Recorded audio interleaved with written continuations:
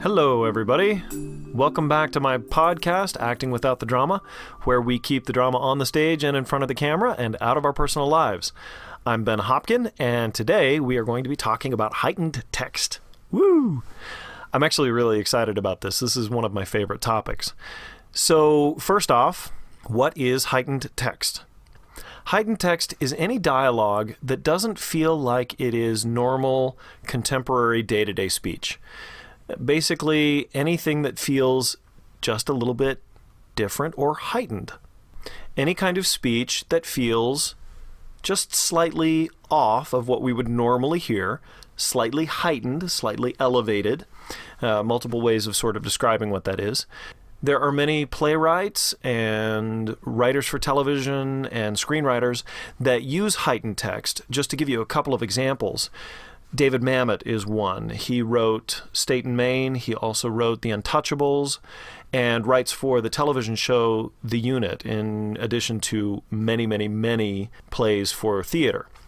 You also have Aaron Sorkin. Aaron Sorkin wrote An American President, and he also wrote the television shows Sports Night, The West Wing, and Studio 60. So these are just some examples of some playwrights, some writers that use that kind of heightened dialogue. As we start to learn how to deal with heightened dialogue, the best way to do it, the best kind of training that we can get, is in Shakespeare. Now, the second that I say that name, I know that it brings up a whole host of demons for pretty much everybody, especially for those that did any kind of education here in the United States, because I pretty much know exactly what your experience was. For most of you, your experience with Shakespeare up to this point has probably been something like this.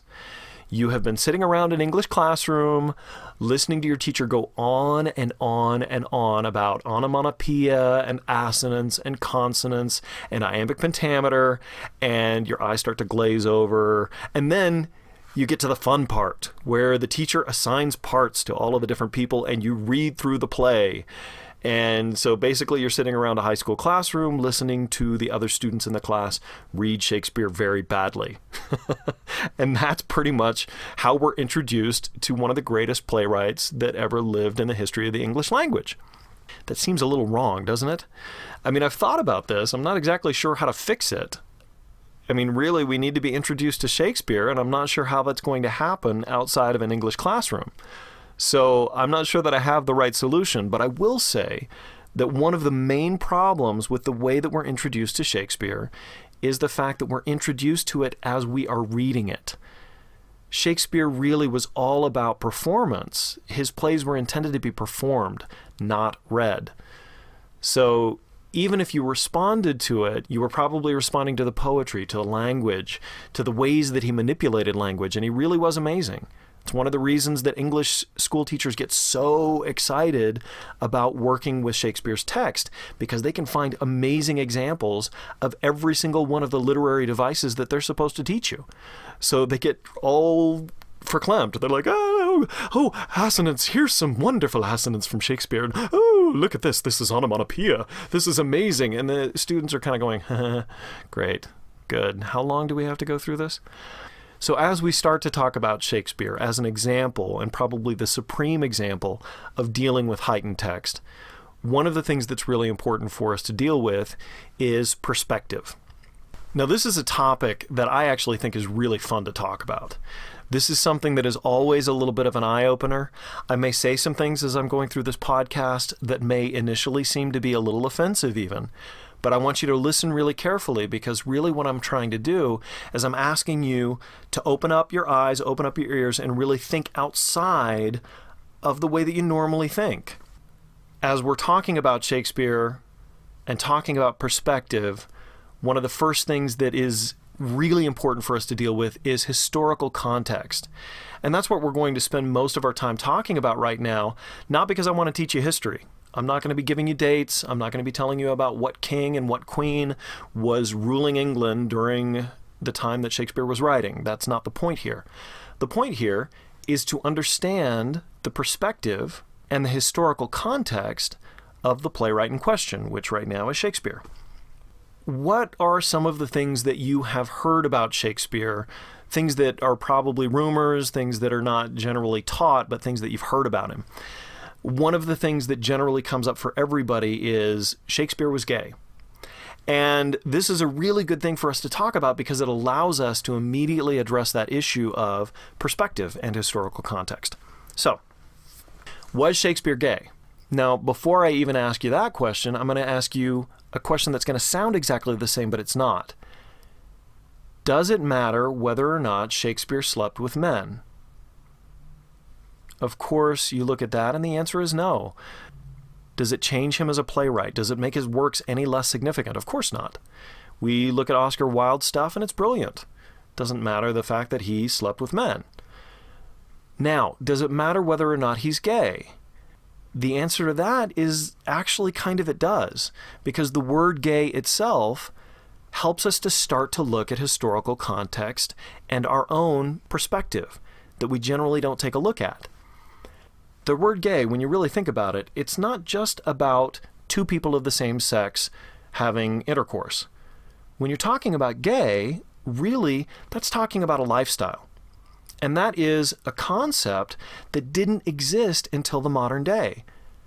There was no coming out of the closet in Shakespeare's day because there was no closet. First and foremost, Shakespeare's time was a very religious period of time. And if you were to admit that you slept with men if you were a man or slept with women if you were a woman, that was very likely not just a social death sentence, but it really could get you into physical danger as well. So that's one of the things that we need to look at. The other thing that we need to realize is that they really didn't have this concept of an alternate way of living. There was no alternative lifestyle. It just didn't exist. That is a very modern concept. So just asking the question, was Shakespeare gay, tells us that we're already thinking in a modern way. And it's really not a good idea, it's not a connected idea, to judge past time periods from our own modern perspective. It doesn't really work. So what we need to do is sort of embed ourselves in that historical time period and really learn what it was all about. So why do we think that Shakespeare was gay? Why does that rumor come up again and again? Well, the main reason is because of the sonnets that Shakespeare wrote. He wrote 154 sonnets, and out of those sonnets, the vast majority of them, we think, were written to a young man. And these are the sonnets that are generally considered the love sonnets. Shall I compare thee to a summer's day, thou art more lovely and more temperate, was written to a man. And from our modern perspective, we look at that and go, yeah, if he was writing that about a guy, he totally was gay. Because from our modern perspective, if you see two men walking down the street hand in hand, your immediate assumption is not just that they're gay, but that they're sleeping together. That is immediately where our minds go. But just 100 years ago, that probably would not have been the case. It certainly would not have been the case if you were in Italy, Spain, someplace other than the United States. So there are some things that we really want to watch for when we're looking at this historical context thing. In Shakespeare's day, men enjoyed much closer relationships with one another. That's something that's important for us to know. Men talked openly about loving each other, about having an appreciation for another man's beauty. Again, something that's very important for us to know. Shakespeare, as a matter of fact, in his sonnets, talks in one of the sonnets about how nature, as she was making this young man, started off creating a woman, but started to fall in love with her, and so decided to add one thing to make sure that it was a man instead of a woman. And yes, that is exactly what you're thinking. She added one thing, a penis, to create a man out of this woman, and therefore, me of thee defeated. The line is me of thee defeated. Basically meant that I could no longer share physical love with you, so we will share a deeper, more intimate, platonic love while you sleep with other women. And again, we look at that from our modern perspective and we go, dude, if he was saying that about another guy, whoo, yeah, he was gay. Totally. But again, stop, guys. Think about this for a second. Don't we get jealous of our guy friends when they start dating a girl? Bros before hoes, man. Bros before hoes. What you doing? That's exactly where we go because we get jealous. Why do we get jealous? Because we miss them, because they're no longer spending as much time with us. And it does share a lot in common with that whole lover's jealousy thing. So when we're really honest with ourselves, the only thing that's really changed is the way that we talk about it and how open and honest we are about it. In Shakespeare's day, if a man thought another man was beautiful, they'd say it. But now, you don't really say to another guy, hey, that shirt makes you look hot. Women can do this. They can do that to one another. That shirt makes you look sexy. That outfit makes you look so cute. But men generally don't feel comfortable doing that with one another because they feel like it's going to be interpreted as a come on. That's something that has developed into a societal norm, and it's something that we need to be aware of and we generally don't think about. Why is this important? Well, it's important because when we're looking at Shakespeare's plays, we will misinterpret the relationship between the male characters, thinking that they are gay and sleeping together, when in reality all that was intended was that they were very close, that they were like brothers. Now, is it possible to take Shakespeare's plays and turn them into something else? Yes, absolutely. Shakespeare's been dead for 400 years. He's not going to come back and haunt you because you decided to do something interesting to one of his plays. It's fine if you decide that you want to make that choice. I was in a production of Romeo and Juliet where the director wanted Benvolio to experiment with this idea that maybe he was in love with Romeo, because Benvolio is constantly asking where Romeo is. Where's Romeo? Why isn't Romeo here? I miss Romeo.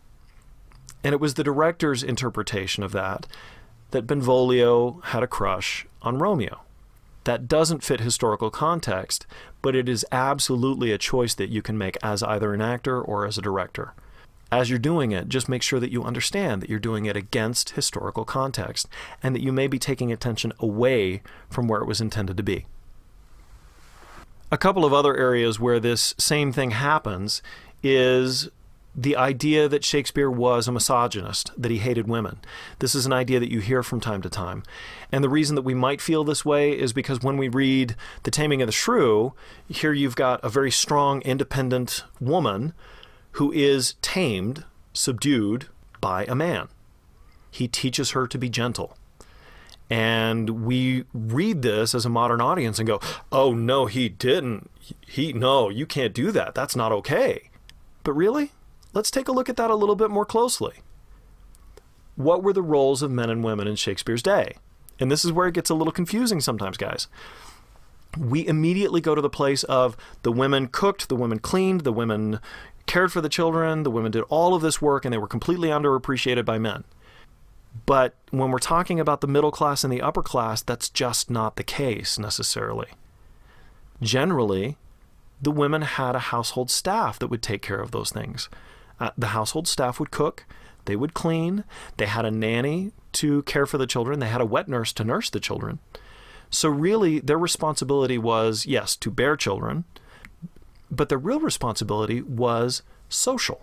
And where men would be trained in business, they would go to the university and they would learn reading, writing, and arithmetic, and all of the variations of that so that they could be better at their businesses. Women would have the same kind of intensive training in terms of how to work things in society. Because in Shakespeare's day, there was no such thing as advertisement. Your advertising was basically the social parties and the social events that your wife would plan and execute. And I got to tell you, if you know anything about rules of etiquette, they are excruciatingly difficult to learn.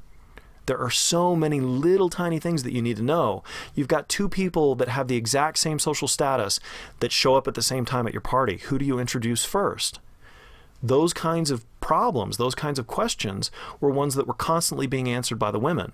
They were essentially the marketing team for the family business. And if they weren't behaving according to societal norms, they were shooting themselves in the foot. And this is in essence what Petruchio was teaching Catherine in The Taming of the Shrew, because let's look at Catherine honestly. Yes, she's smart. Yes, she's headstrong. Yes, she's this amazing character. And she's also kind of rude.